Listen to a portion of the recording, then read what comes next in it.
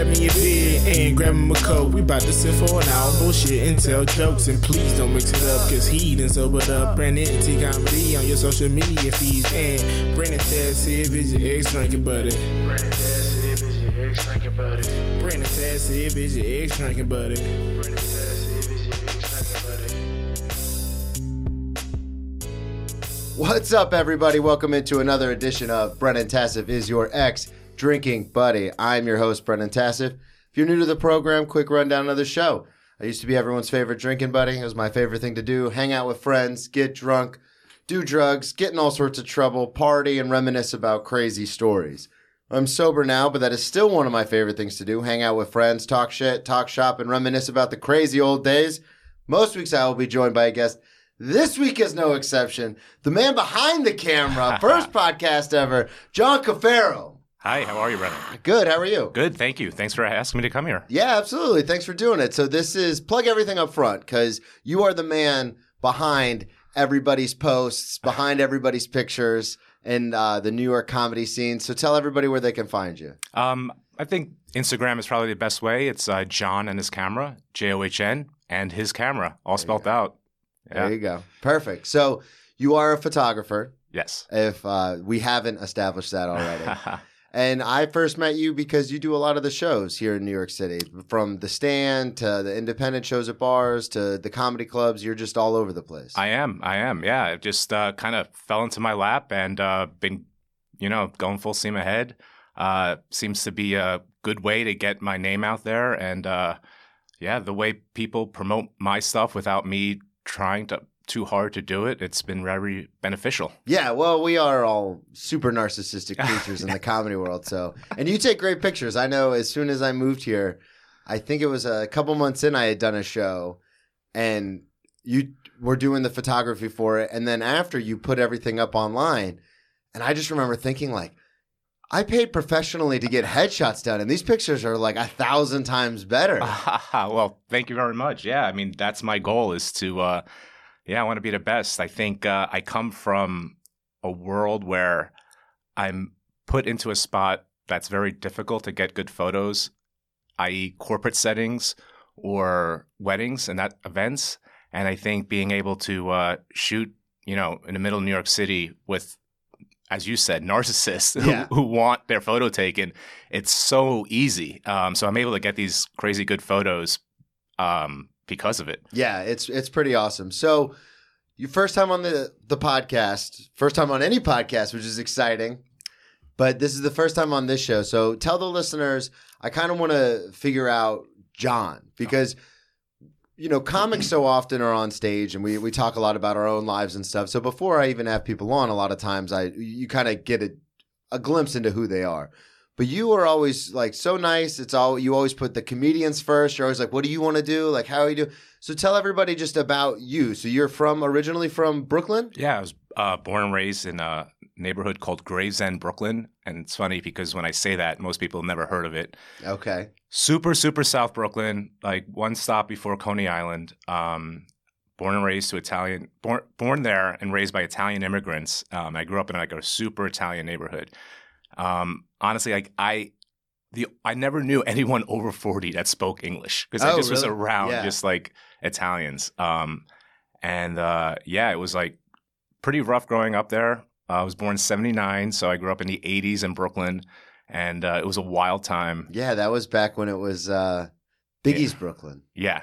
And there were like, neighborhoods like you just don't go to. And like, it's just funny now, like when I talked to my dad and I'm like, oh yeah, last night we went to a restaurant in Brooklyn and like, you hear the record player screech. And like, what? You were in Bushwick last night? We've seen it all. Just a lot of crazy stuff. And then when I was 13, my parents just kind of, had enough of what was going on in Brooklyn and moved us to the suburbs of New Jersey. And, okay. Yeah, it was a crazy difference. Yeah, I was going to say, growing up and like spending, your formative years almost in Brooklyn, and then all of a sudden you're in the suburbs. What was the biggest change you noticed? Honestly, the biggest change was like not having to find a place to play football Okay. or sports. It was just so like in Brooklyn, like we were constantly getting kicked out of like church parking lots, or the older kids would kick us out of the park and that sort of thing. And then I moved to Jersey, and well, first of all, everyone wanted to be my friend. Like I was a cool new kid from Brooklyn. Yeah. So it was no problem making friends. And then second of all, just the ability to just like do whatever you want, whenever you want. Yeah, all the open space, all the freedom. Yeah. And also my parents were strict in some ways, but like super loosey-goosey as long as I, was responsible and came home when I said I would. So like, it just felt like a whole new world had opened up like for me when I moved to Jersey. So when you moved to Jersey, do you tell people, because I'm ignorant to this because I'm from the South, but do you tell people you're from New York City, or do you say Brooklyn? Interesting. I'd probably say Brooklyn. Yeah, I was going to say I've noticed that it's broken down by the boroughs. So yeah. If you're outside of New York, you just say, "Oh, I'm from New York City." But when you're in like the Northeast, you say which borough you're from. I think especially like over like the last 10 years or so, like Brooklyn has kind of gotten its own, reputation. So I probably would still say it. Yeah, my wife's from Tennessee, so we go to the South quite often. Yeah. And there's never been an issue of people knowing where or even what Brooklyn is. Yeah, that's true. Yeah, so I think I do say Brooklyn because I don't know. I'm definitely not a Manhattan kid. Definitely not a Manhattan kid. You got to represent. BK in the building. So what got you into photography? Have you always had a passion for this, or have you always been creative, or how did you fall into this? So funny enough, it's literally the only job I've ever had. See, that's insane to me because I know so many people who dabble in photography. Like they buy a super nice camera and they go, "Oh, I do photography," and it's like, "What? Do you? Yeah. Do you?" But this is the only thing you've ever done. Correct. My dad's a photographer, and so is my uncle, his brother. So I was kind of almost born into it. And my dad, being an Italian immigrant, just had me working. Yeah. Now, thank goodness he wasn't in construction or anything like that. 13 carrying the lights and yes. Cameras. Yes. Now, granted, at the time in like the 90s, it was still like a lot of equipment to get a job done back then. And it was big and heavy.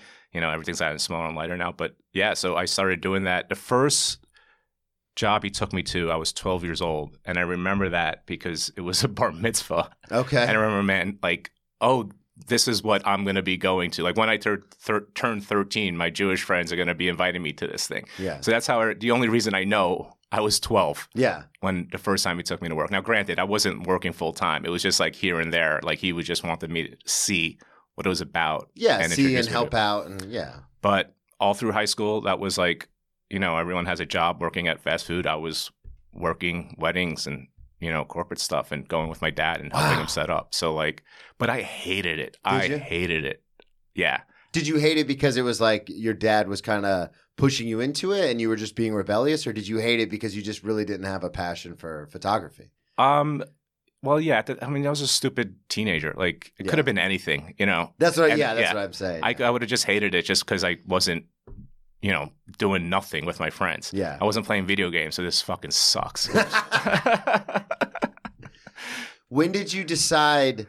Because you went to college and everything like that, did you not? I went to a community college just to, because once I graduated high school, I didn't know what to do. And like I was still on the mindset like, oh, photography's not for me. I don't want to do that. Okay, so you still thought about doing something else. Yeah, but I had no idea. Like I was just trying to delay the real world as long as possible. So I just, went to a 2-year school right after high school. And then, I realized, all right, maybe photography isn't so bad. And I kind of like did it just because because it was there and it was easy. Yeah. Yeah, because it's a part of your life. So did you end up taking over like for your dad, or did you start your own thing, or take us through how all that happened? Yeah. So I kind of started my own thing.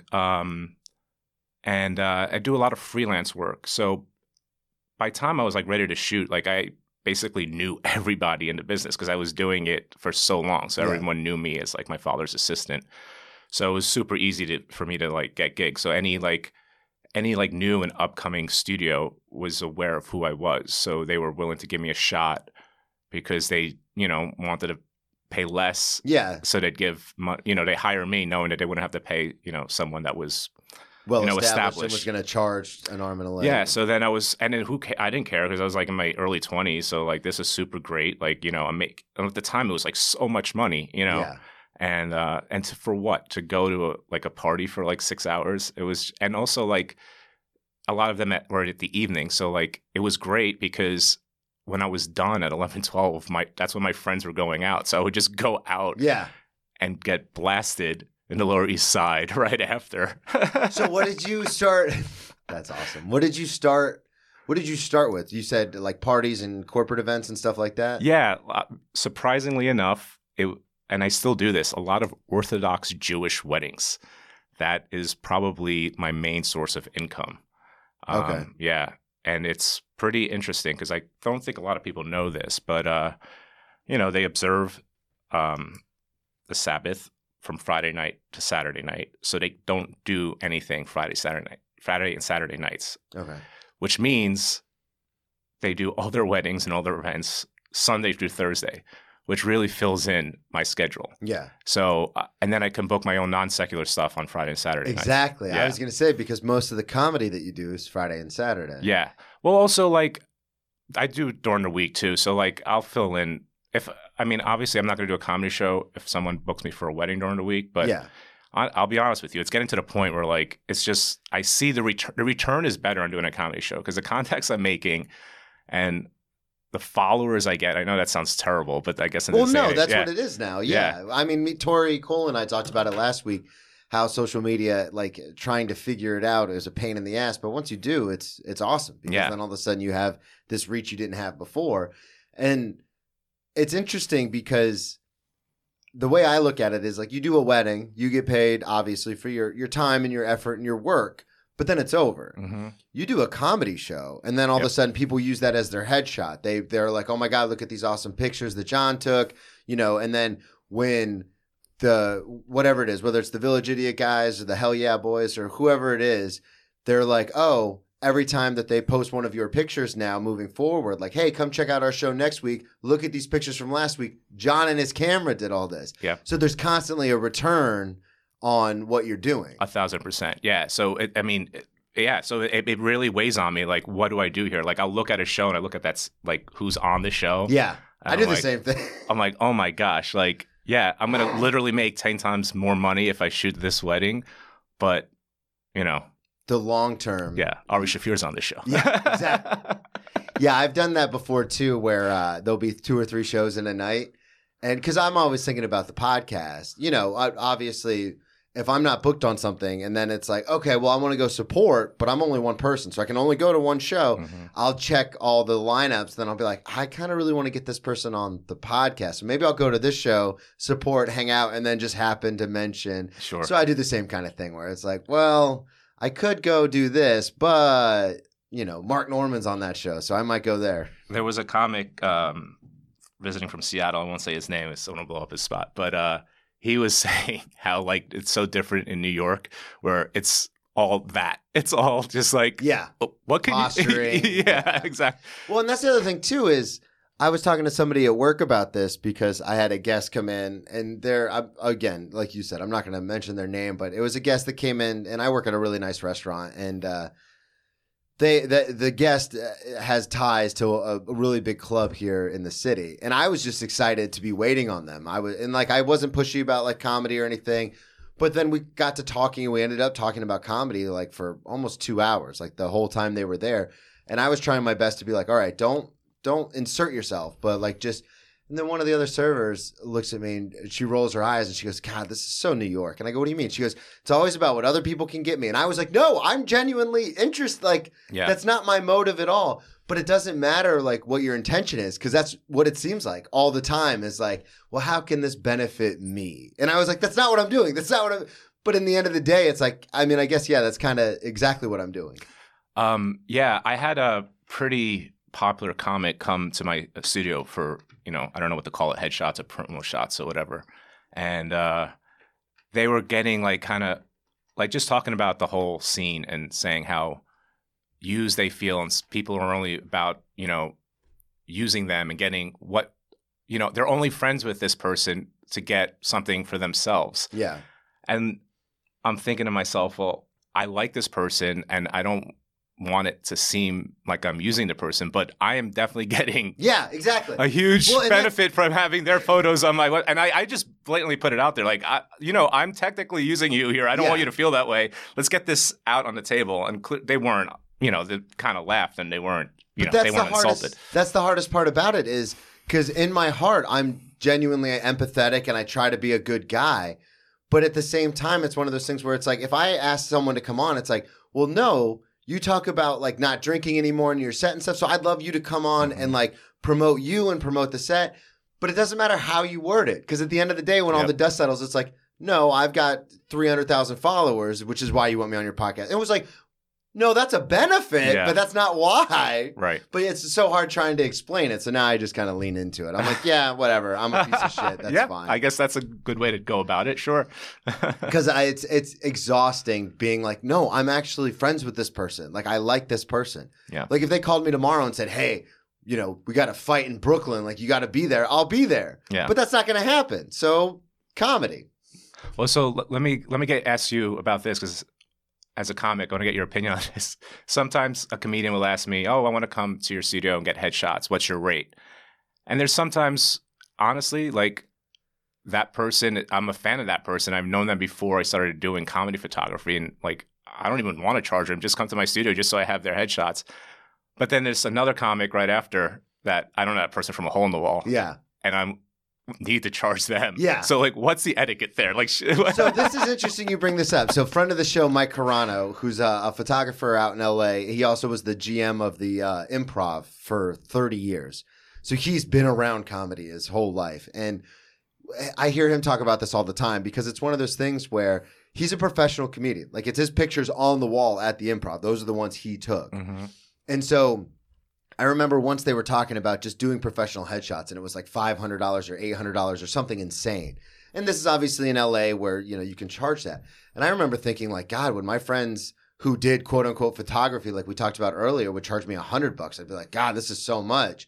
So really, I think it just boils down to the preference of the photographer. Now, in my opinion, I would say you charge everybody. Now, you can charge different rates, but you charge everybody because it's your time and it's worth something. But at the same time, say, the podcast blows up all of a sudden, this becomes like a thing. And then you're like, oh, well, I've got, I did all these pictures for Brennan. So now I can use that to promote my stuff. So it's one of those like chicken or the egg. It's like, I mean, this is how I am with stand-up, is that if anybody, like I wait tables obviously most of the time because this doesn't pay yet. But when people are like, oh, you're a comedian, tell us a joke. Yeah. That's where it's like, no, that's not. Which I'm sure it's the same with you. Like if you're walking around and people figure out you're a photographer, they're like, oh, get a couple pictures of us. Sure. You're not going to be like, okay, sure. Yeah. So the line comes in like, I guess wherever that's not even a real answer. I guess I just talked in circles. Because I don't really know, because it's one of those things where I'd say charge everybody to maintain the professionalism. But then at the same time, it's like, yeah, but there's certain people who they just don't have it right now. And then if they blow up and you ended up never getting those pictures, you're going to be like, fuck, man, I could have done that. Yeah. No, absolutely. Or I'm more asking about the people that are already blown up that want photos. Oh, and, then. Then, yeah. Then I'd charge them just to see if they'd pay. And if they say no, then be like, never mind. I know. You can always backpedal. That has happened. Has it really? Yes. An LA comic at the stand, took the pictures, saw just immediately. I had posted right away, pretty big name. And they're like, oh, that's great. I'm in town till like such and such date. You could do photos before I leave. I'm like, yeah, sure. And then I sent them my rates and like, oh, I thought this would be, we would just do it for you to get photos of me. And I'm like, yeah, okay, that does sound good. How about you just cover the cost of the studio? And I won't even make money on this, just like, so it doesn't cost me anything. Radio silence, nothing. No response, just left on red. Yeah. It was like $100. Like, God. See, and that's the one thing I don't. I mean, I guess if they're blowing up, they're blowing up. But that's the thing is like like obviously you see we're in this studio and like I do all this and this is just I do this because my dad used to always say when I was growing up, like it doesn't matter what you do in life, you got to try to be the best at it. So in my opinion, like when I first started the podcast, I bought all my own equipment. I spent, a couple $100, but I was like, I had a spare room in the house in Florida and I was like, we're going to turn this into a studio. And I did it. And it's the same thing now in New York. It's like, I would never, even if a comic's coming on to promote like an album they have coming out or anything, I would never even think to be like, oh yeah, can you cover half the cost of the studio or anything like that? Yeah. So it's insane to me where you get in those situations where you're like, yeah, we'll just cover, this is for you. Yeah. Literally, I'm behind the camera. This is not for me at all. Like, just cover the cost. And they're like, nah, man, that's $100 that's too rich for my blood. It's like, get the fuck out of here. Yeah. I can't believe that. You got to tell me who it was off mic. Okay. Let's get into it. So you said when you were living in, so you were in Jersey, and then the last time we were talking about it, you moved to the suburbs of Jersey, 13 years old, you're helping out your dad doing photography.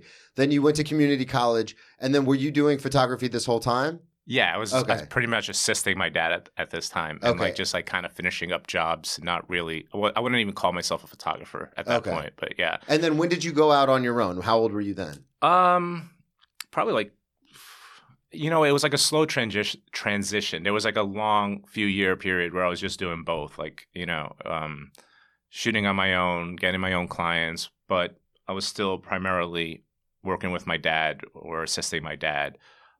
So like it took, like I'd say 4 or 5 years. I mean, I still work with my dad, isn't retired, 67 years old. Still doing it? Still doing it. I mean, not as often as he is, but he still has his clients and, still working. When it's a big event, they bring out the big guns. Yeah, exactly. Right. Yeah. I mean, listen, don't get me wrong. I do the heavy lifting, but he's got face. That eye. Yeah, exactly. So when did you, because you talked about like doing gigs during the day and then going out with your friends and stuff at night, or doing gigs in the evening and then going out with your friends at night. Yeah. So when was that? Were you still in Jersey or was that? Oh, it was a mix because I moved back to Brooklyn, soon after college. Okay. So you're like 21, 22, and then... No, well, I was still in Jersey then. So I probably moved back to the city like, late 20s, 28, 29. Okay. Yeah. And then was doing a lot of that. But also when I was living in Jersey, it didn't matter because I only need, hangovers weren't that bad. So I would just go hang out. I wouldn't get drunk, like blasted drunk, but just go out and then drive back to Jersey. It was crazy. Like, it's crazy now. I live in Brooklyn, and like the thought of going to Manhattan on like a Friday night is just like, I'm not going to do that. But like 10 years ago, it was like, oh yeah, I'll drive from Jersey into Manhattan for a few hours and then drive back. Oh my God, that sounds brutal. Yeah, I know. But that's what I did because that's where my friends were. Yeah. So most of your friends were in the city, or you'd meet up in the city? Both, yeah. No, most of my friends were in the city at that point, and it was just like I had bought an apartment in Jersey for myself. So because I just wanted to buy something and that was the only place I could afford it. So I'm like, I'll just commute back and forth to the city. And then I had enough of it. And I'm like, I'm just going to rent in the city in Brooklyn and rent out the apartment in Jersey. Okay. Yeah. So that's what I've been doing since then. So I rent in New York and so you're a landlord in Jersey and a renter. Yeah. That's great. I wanted to bring up, so this is something we'll kind of bounce around with because you did send me a list of stories, but this is something you were talking about coming in from Jersey. Yeah. And this is a story I definitely wanted to touch on because this was pretty hilarious in my opinion. So you had a story about one time coming into the city and getting hammered. Yes. And then tell that story. I think you know which one I'm talking about. Yeah, I think so. So we were pretty, I'd say somewhat responsible. What year? How old are you when this happens? I'd say like mid-20s. Okay. Like, yeah. And, I had this distinct group of friends from high school. And I don't know, being I played a lot of sports in high school, but also as a creative. So I had like very distinct group of friends. Yeah. And like there was almost like very little crossover between the two. And, the guys that I played sports with, the jocks, they were, really into going out and getting hammered. Drunk. Just hammered. Drunk. Like, just typical frat boys. And we would do that. And being in Jersey, it was super easy just to go into the city, get blasted. And, there's so much public transportation. It was super easy. But being like in the suburbs, it was hard to get to that public transportation. So So we'd always like devise a way of like and this is also pre-Uber. Yeah, pre-Uber, pre-Lyft. So yeah. The problem isn't Jersey to the city. The problem is Jersey Central to where you're going. Yeah, so we would generally hub to where you're going. Exactly, and they didn't make it easy. Like the parking situation by all those trains, you need permits, you need to pay crazy things. So it was almost impossible to drive to the Path or like New Jersey Transit and then take the train into the city. It was like at that point you might as well just drive into the city. Yeah. So, but if you're getting drunk, that's not an option. So we would always take a cab to a train station, typically the Path in Harrison, New Jersey, and then take the Path into the city, get drunk, and then take the Path back, and then get a cab from the Path back into the suburbs. So that's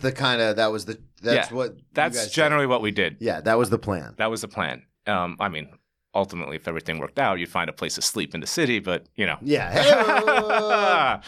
But so one time we did this and we'd take the cab back. And I remember it was freezing. It was so cold. It was the middle of winter. So you go into the city, you have a good time, Yep. and then you're like, all right, let's hit the Path back. Yes. And it was probably like a bunch of us, like 5-6 guys, just like, it was so, like, why were we doing that? Like, what would we think was going to happen? I don't know about this because I try to stay on the island, but the Path, does that run 24/7? It does, but like I forget what time. But after like a certain time, it becomes like I believe every half hour or 20 minutes, and then it doesn't even.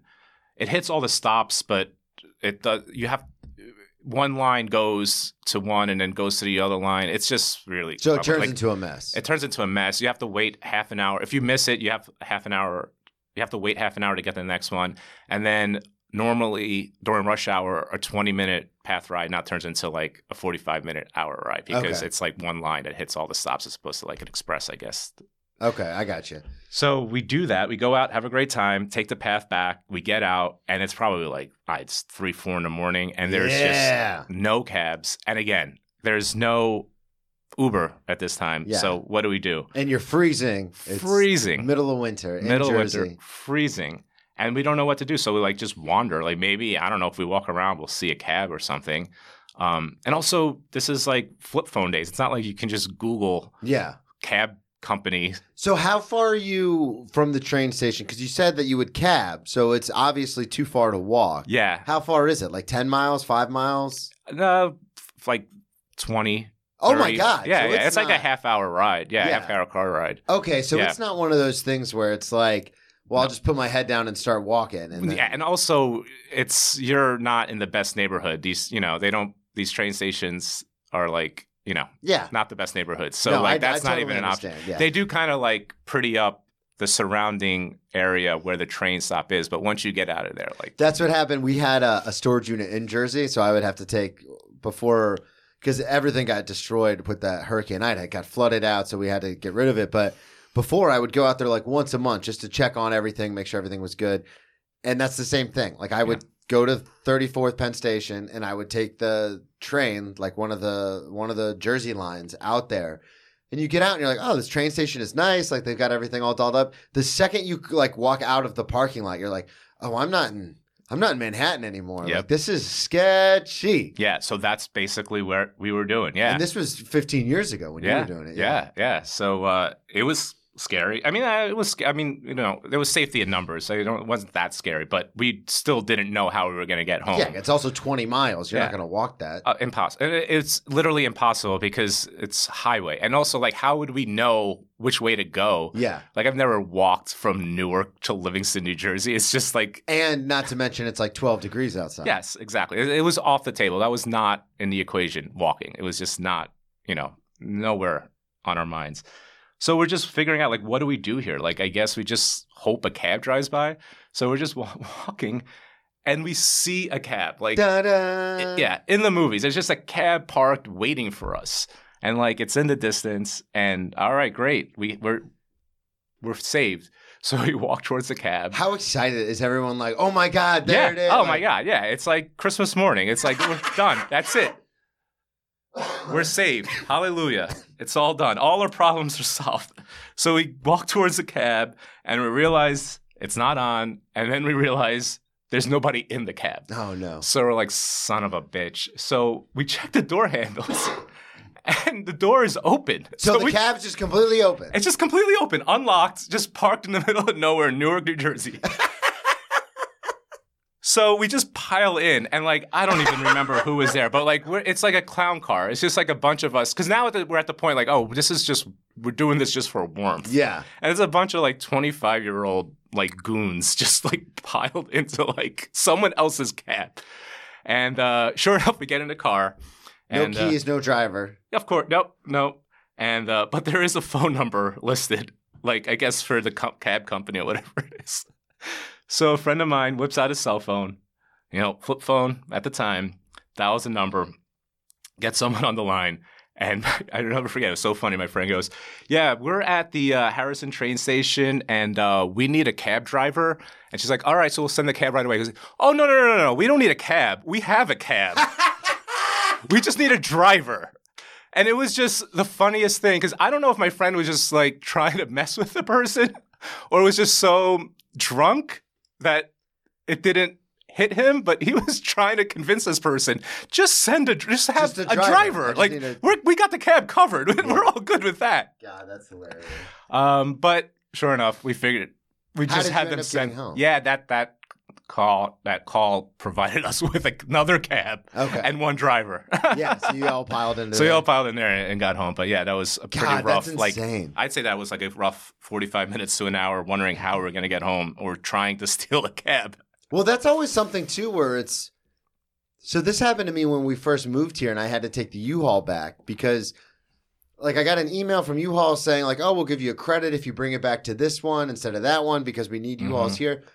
Anyway, I remember pulling it up on my phone, and this is, in the era of phones and GPSs and all that kind of stuff, and still driving there, it was like way in North Bronx is where they wanted me to drop it off, which is fine, but like it was 5 or 6 o'clock in the afternoon, so traffic was insane. Yeah. And I just remember that same feeling of like, I don't know how I'm going to do this. Like, I don't know how I'm going to get there. I don't know how I'm going to get back. Like, yeah. And this is with Ubers and Lyfts and everything, but still that fear of like, I guess I'm just fucked. Yeah. Like, I guess this is it. It's in God's hands. Yeah.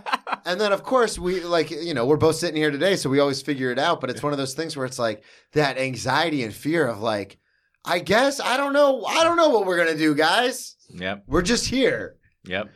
So I did want to, you said now, some of these, as you said, get a little dicey. Yeah. So full disclosure to the listeners, John came in and he was like, "Hey man, I was thinking about it. And some of those stories are kind of dark, which I love.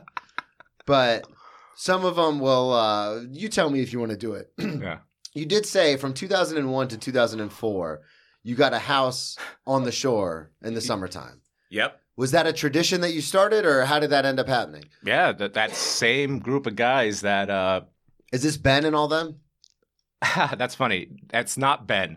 Ben was that group adjacent. He was friends with those guys, but he wasn't really involved with that. Because Ben was in a lot of your stories. Ben is, Ben, multiple arrests. Shouts out Ben. Had to bail him out of jail more, like one time. One time he had visited that shore house, Ben did. And Ben is let's just say he fits a certain stereotype. Okay. Of his heritage.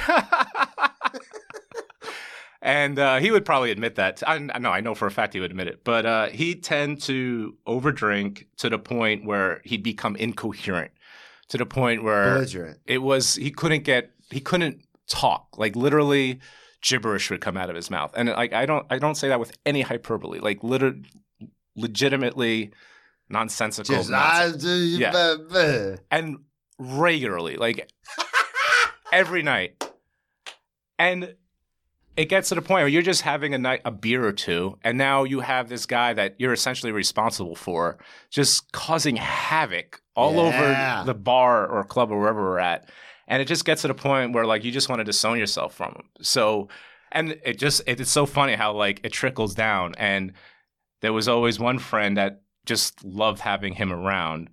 And Ben would always get invited, much to the chagrin of everyone else. Fucking Ben. Yeah. And every time Ben would come around, we'd say, the person who invited him, my You're Irish friend. responsible. I want to leave his name out of it. He has kids and all that stuff. Yeah. But our Irish friend, let's call him that. We say, you're responsible for him. You invited him. You're responsible for him.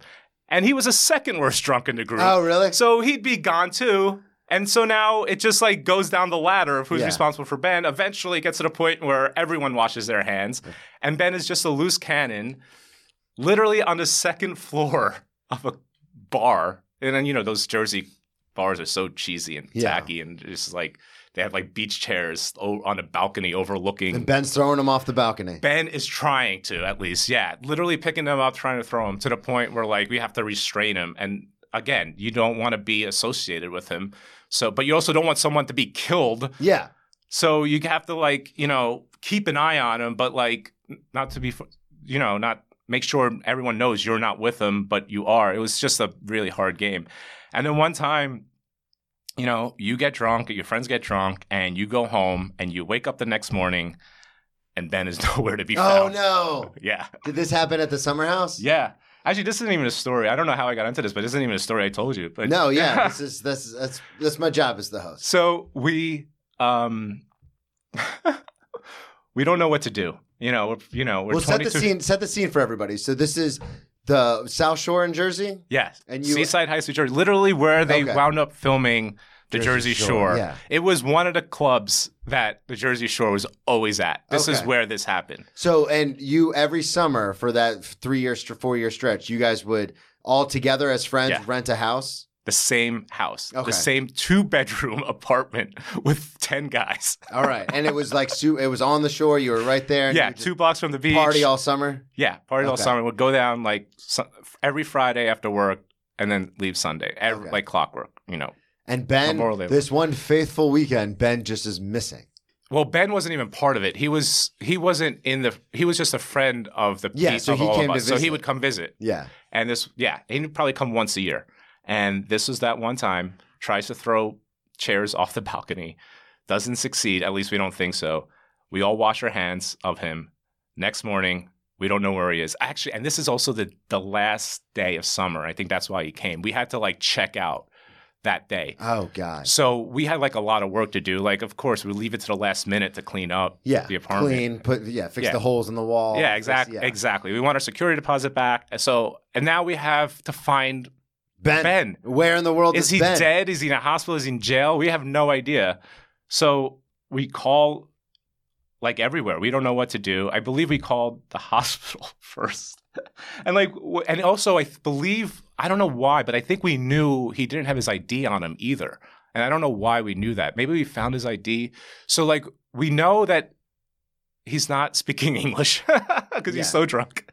We know he doesn't have his ID, and we don't know where he is. So, like, it's just like a mess. And so we're just calling, like, all the hospitals in the area. No one knows where he is. Finally, and then I think we also call, like, a couple of the, police departments, and they keep giving us, like, oh, you should call this number. And then we call that number. Like, oh, you should call this number. Yeah, the runaround. And finally, we get to this number, and I remember my friend was on the phone, and he goes, I believe he gave her like a physical description. You have like a 6'2" Asian man with no ID that's probably very loud and belligerent. And the person on the other end goes, "Oh yeah, we have him. We got him." So it was just kind of the sigh of relief. All right, at least we know he's safe. He's in jail. Alive, yeah. So we just went about the rest of our day. We took our time. I'll never forget it. Thinking, no, you know what? We should punish him. Just like we're not going to rush there. And we also saw like it was on the way home, so we'll just do it. We'll just do what we need to do to get this part ready, and then pick him up and bail him out over there. And we got super lucky because it was like a holiday weekend, and they were ready to like close up shop for like 2 nights. Oh wow! So and we had gotten there literally like just in the nick of time. We saw bail bondsmen leaving the I don't know what to The call office, it. yeah. Or the jail. Yeah. And he kind of saw like a group of guys, a group of kids, just like there, and he goes, "Are you guys here to bail someone out?" We're like, "Yeah." He goes, "I'm a bail bondsman. I'm the last one. I'm on my way out." Oh, like, God. And he just told us what it was, what we needed to do, and I just laid out the money. He ran in there, and sure enough, Ben comes out. Walling out. Walling out. Guys. And he didn't know. Like, he had no idea we knew where he was. So he had no idea we were. Yeah, because you're cut off from the world once you go in. Yeah, exactly. And Take it also, from me. he was like 10 minutes away from like going into like prison. Like, because they weren't going to keep him in like this like locking, whatever you call it. Holding cell over the weekend. They were like this close to like having him take his clothes off and putting him in like a jumpsuit and send him away. We like came just in the nick of time to save him. And it's the funniest thing. We have like the best pictures of him just like coming out of jail. And I remember my friend Bill had a handle of Jack Daniels and just gave it to him. And we just have the best. I had, I'm a photographer, so I just documented the whole thing. I have like these amazing photos of all of that. That's awesome. Yeah. So you saved him. Yeah, we saved them. Yeah, because in the 8 times I've been arrested, only once was I ever bailed out, and that was the 8th time. That was like the last time. Wait, you were bailed out of jail 8 times? No. I've been arrested 8 times. I've only been bailed out once. So what happened those other 7 times? So there's certain times where it's called ROR, released on your own recognizance, where like if you don't have, this is the first couple times I got arrested, where if you don't have any priors or anything, they'll just let you go. Oh, 7 after 7 times you still had so that happened the first couple of times. Okay. And then after that, your bail will get set to like a certain amount. But what happens is you can normally get in front of the judge in time. So so that's time like 1 through 3. And then time 4 through 5, you can get in front of the judge and the judge will say, "Okay, we're going to set your court date to this date. Your bail's like $1,000. So then you just got to come up with like $100. And then I would get myself out. And then the last couple of times, you're just in jail. Like, I was just in there and, get the jumpsuit, get the whole deal. And then one time I had to wait. I got arrested in a different county than my warrant was in. So I had to get transported. Then I had to sit for like a week. Then I got in front of the judge. Then I just immediately pled guilty because I wanted to get out as soon as possible. And so then they gave me 3 months in jail. So then I pled guilty and then just went to serving my like full circle, just went right into serving my time. Because the other thing too is like if you decide to go to trial, then you're in jail. And then if you decide to go to trial, but you can make bail, you can get out. Mm-hmm. And then you have a trial date, then you have a sentencing date, then you have an adjudication date. So there's like a whole process. But for me, I was just like, no, let's just get it over with. And then finally, the last time I got arrested, my 8th time, I called my older sister and I was like, "You need to get me out of here," because at this point I'd gone to rehab and had tried to turn my life around and I fell off the wagon. So at this point I was like, "Listen, like I've got a job, I'm up for a promotion, like I need to get the fuck out of jail. Like this isn't fun anymore." Like when I was in my early 20s and it's like, whatever, I wait tables, like fuck it. Yeah. I'll sit in here for a couple of weeks. I was like, "You need to get me out now." And Emily, my older sister, who's been on this podcast before, she told that whole story, but she got me out. Wow. And that was the only time I've ever been bailed out. And I thought it was like what you're talking about with Ben, where you just show up and they're like, "Here's the money, get him out of here." With her, because it was in the middle of a hurricane in Florida, they had all these like rules because they can't release you into a storm because then if something happens, you could sue the state. Or the county. So my sister posted bail. They kept me for 4 or 5 more days. 5 more days they kept me. So she posted bail and they kept me for 4 more nights. And then on the 5th day, I was released at like 6 a.m.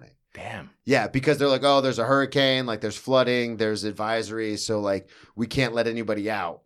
Wow. So she's posted all this money and then I just sat there. I'm being hyperbolic. Maybe it was only like 3 days, but still it was a lot longer than it should have been. Right. Because once you post bail, they're supposed to immediately release you. Right. So you get Ben out. Okay. Let's get back to you. You get Ben out and then we have a couple stories about Ben. I only bring this up because it's hilarious. Now, it's not your story, but you heard it secondhand and it's about Ben, who we're talking about. Can you tell the story about Ben at the wedding? Do you feel comfortable telling that or not? Yeah, I guess. I mean, I don't know. I hope he doesn't hear it. But yeah, well, we didn't say any last names, and there's a lot of Bens in the world. Sure. You did give a pretty thorough description. Yeah, he. This is one of our favorite stories. This is funny because This was one of my favorites. He kind of moved away, so we kind of, weren't as tight as we were. So we heard this story secondhand from like one of his friends that from where he lives now, the city he lives in now, was kind of, I forget how, but we just heard this story. And apparently what had happened was Ben's wife was in... So Ben's married. Ben's married at the time. As Derek Gaines would say, plot twist. Yeah. And his wife is... It's his best friend's wedding. So his wife is in the bridal party. And you know what happens at weddings. If you're a bridal party, it's like an all-day obligation. You got to be there at like 10 a.m., hair and makeup. And I don't know where the wedding is, but it's probably not where Ben lives. So he's probably, spent the night before at the hotel. So he's basically by himself because his wife has these wedding obligations. And you can't leave Ben by himself. No. Anything we've learned from this. Clearly. And but what is Ben to do? If you're not near a casino, the other option is drinking. So he starts drinking, and by the time the wedding starts, he's inebriated. And the bridal party, the ladies are wearing these strapless dresses. And in the middle of the wedding, in front of everybody, he goes to one of the bridesmaids who he knows very well, his wife's other close friend, and just essentially just pants the woman. Pantses her, but I don't know what the term is when you're wearing dresses. Dresses her down. Straight down to her ankles in front of everybody to see. Pulls the dress down. Yes. And then, surprise, surprise, this bridesmaid wasn't wearing any underwear. Yeah. So just fully naked in front of everybody. In front of everybody. And again, I wasn't there, but the person telling me the story, I just had a million questions. Everyone saw it. Everyone saw it. People were coming out of the kitchen. Oh my God. And my next question was she shaved? And he's like, yeah. Yeah, obviously that's the next question. Yeah. So that's Ben. Yeah. That's one of your buddies. I love how before you started telling the stories, you're like, well, he's a friend of a friend. He's like a tertiary friend. No. Ben is a close friend. He was just not in the friend group. He was, but he wasn't, he had moved away. Okay. So he wasn't there as often. But he was definitely in the group. In high school, he was a group. Once we got older, a lot of people stayed in the Northeast, New York, New Jersey, where he left. So I thought you were trying to distance yourself from him because of the stories. I mean, it is what it is. We love you, Ben. You mentioned casinos. Yeah. And so you did have a story about New Orleans on here. Oh. So we're going to end because we are coming up. Yeah, we are coming up to the time. So I want to end with, you have quite a few stories about New Orleans. So take this as long as you want. We got plenty of time. But tell everybody what happened in New Orleans. So how old are you? When is this all going down? Again, this is probably we went there for New Year's. I forget what year it was, but we had still had the Shore House during the summer. So it was between 2001 and 2004. Okay. So maybe 2000 right after, it's possible. But I remember we were debating what to do for New Year's, and we saw cheap flights to New Orleans, and I had never been, so we're like, let's do it. So how many people is this? It was me and two other friends. Okay. So it was just three of us, which is very rare for that group. And because you're normally rolling 5, 6, 7 deep. Oh yeah, if that's on the small side, yeah. And we decide to go to Vegas, and New Orleans. Oh, excuse me, New Orleans. And the first thing we do. Have you been to Vegas too? Yeah. Yes. We got some stories there too. I don't know if I'm next time. But the first thing we do. So you're in your mid-20s at this point. Yeah. Okay. A little older, and the first thing we do, we still have our luggage. We don't even check in to the hotel yet. We just go straight to a strip club. What time is it? Oh, it's in the middle of the day. Yeah, it's noon. Yeah. It's I'm assuming you guys landed and you're like, check-in's not till 3. What exactly. are we going to do for 3 hours? Exactly. That's exactly what had happened. Yeah. So we're that's how it always happens. Yeah. We just had a cab drop us off in the middle of Bourbon Street. We're tourists. What do we know? Just take us there. So we get there, we just walk into the first strip club we see, and we're the only people there. There's 3 of us sitting at the stage, and there's a dancer on the stage, And we noticed that there is literally a shower on the stage. There's a shower, like a glass door shower. So there's a full-on shower. It's not like just like a nozzle or a hose. There's a shower. There's a shower, like a shower head. There's like a little chair and, and it's enclosed in glass and with, full drainage system on the stage. And so many questions. Yeah. So I remember, and this is one of the dark stories that it was hilarious. When And funny enough, the guys I were with two, they're both named Joe. So I'm going to call them Joe 1 and Joe 2. All right. And we asked the dancer, like, what's the story with this shower in the middle of the stage? Like, what? She's like, well, for $50, you can come on stage and you can take the shower head and spray me down. And that's, a service we offer. That's a service we offer. So I said, yeah, sign me up. Let's do it.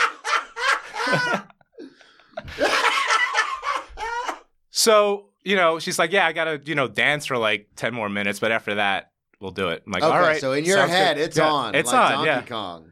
And she's, collects her singles off the stage and she starts to get off. And you're thinking, here we go. It's time. Yeah. And I'll never forget, there's like steps going down off the stage. And she kind of, I guess, like sits down by the steps, I don't know, to like collect the singles or whatever. And she starts to go down the steps. She just like falls backwards. And oh my God. So are you guys like panicking? Like what the fuck is happening? I had no idea. At first I thought she was like messing around, like doing like some sort of like gymnastics trick or something. Yeah. And she starts having a seizure. And like I just like I like my heart sinks to my chest and like I start panicking. I start looking around like, yeah, someone help her. And I'm looking around and sure enough, a bouncer comes up, picks her up and just takes her off. And like, I'm like, all right, he's it looked like this wasn't the first time this had happened. Like, he like looked like he knew what he was doing. So like, but at the same time, like my anxiety is through the roof. Like I felt so bad for that person. And like, and like, we're pretty drunk at this point. And yeah, but like, of course. I immediately, it's 1 PM. Yeah, exactly. And we're in New Orleans. But I just remember that feeling like just immediately sobering up. And like, my first instinct is like, I'm at this point, I'm already at the door. I have my luggage and I'm like, getting out of there, and me and Joe 1 are like, we need to get F out of here like now. Like this is not a good vibe, not a good way to start the trip. And this is a very bad omen. Very bad omen. Like we're on the way down, and like we put me and Joe 1 look and see Joe 2 sitting at the bar looking. I was like, where are you guys going? He's sipping on a Bud Light. They cleared her out. Everything is good. Come back. There'll be another one. Oh my God, Joe 2. Just in it for the long haul. Yeah. God, where are you guys going? Yeah. Oh, man. He was fine. He could have been there all day. He was content. God, did you guys do anything? How long were you in New Orleans for? 2 or 3 nights. Yeah. Okay. Did you stay right there near Bourbon Street? Yeah, just right off it. Okay, yeah, because we stayed at when I played in the New Orleans Bowl for college football, we stayed at the Sheridan, which was like 2 blocks away. Okay. And I remember being like 19 and then just going down Bourbon Street. And like nobody checks IDs, nobody checks anything. So it was just like the Wild West. And this is in 2008. Yeah. So it was insanity. Yeah. It was probably a short time after you had been there. Yeah, probably. God. Yeah. It's a wild place. It was just, I kind of swore to myself that I would never go back. But I hear it's like cleaned up a lot. It was just, I don't know, it's very seedy. It's not my kind of place. Yeah, I'm not the biggest fan. I mean, I love it, but at the same time, yeah, I'm not going to go back unless I have to. Right. You know what I mean? Yeah. Well, thank you so much for coming on, man. I really appreciate it. Thank you. Tell everybody one more time where they can find you. John and his camera. Tell everybody. John and his camera on Instagram, johncafaro.com. Yeah, if you need headshots, lifestyle shots, anything social media related, photo-wise, let me know. Absolutely. Yeah. And then befriend John, get in tight with John, and then, as you heard earlier, then he probably won't charge you that much. There we go. Oh! Kidding. Full price for everybody. If you mention X Drinking Buddy, he'll charge you double. Thank you, everybody, so much for listening. BrennanTComedy.com. Got dates coming up around New York, and then I'll be in Ohio in May. Brennan T. Comedy on all social media. Subscribe on Patreon, and we will talk to you all next week.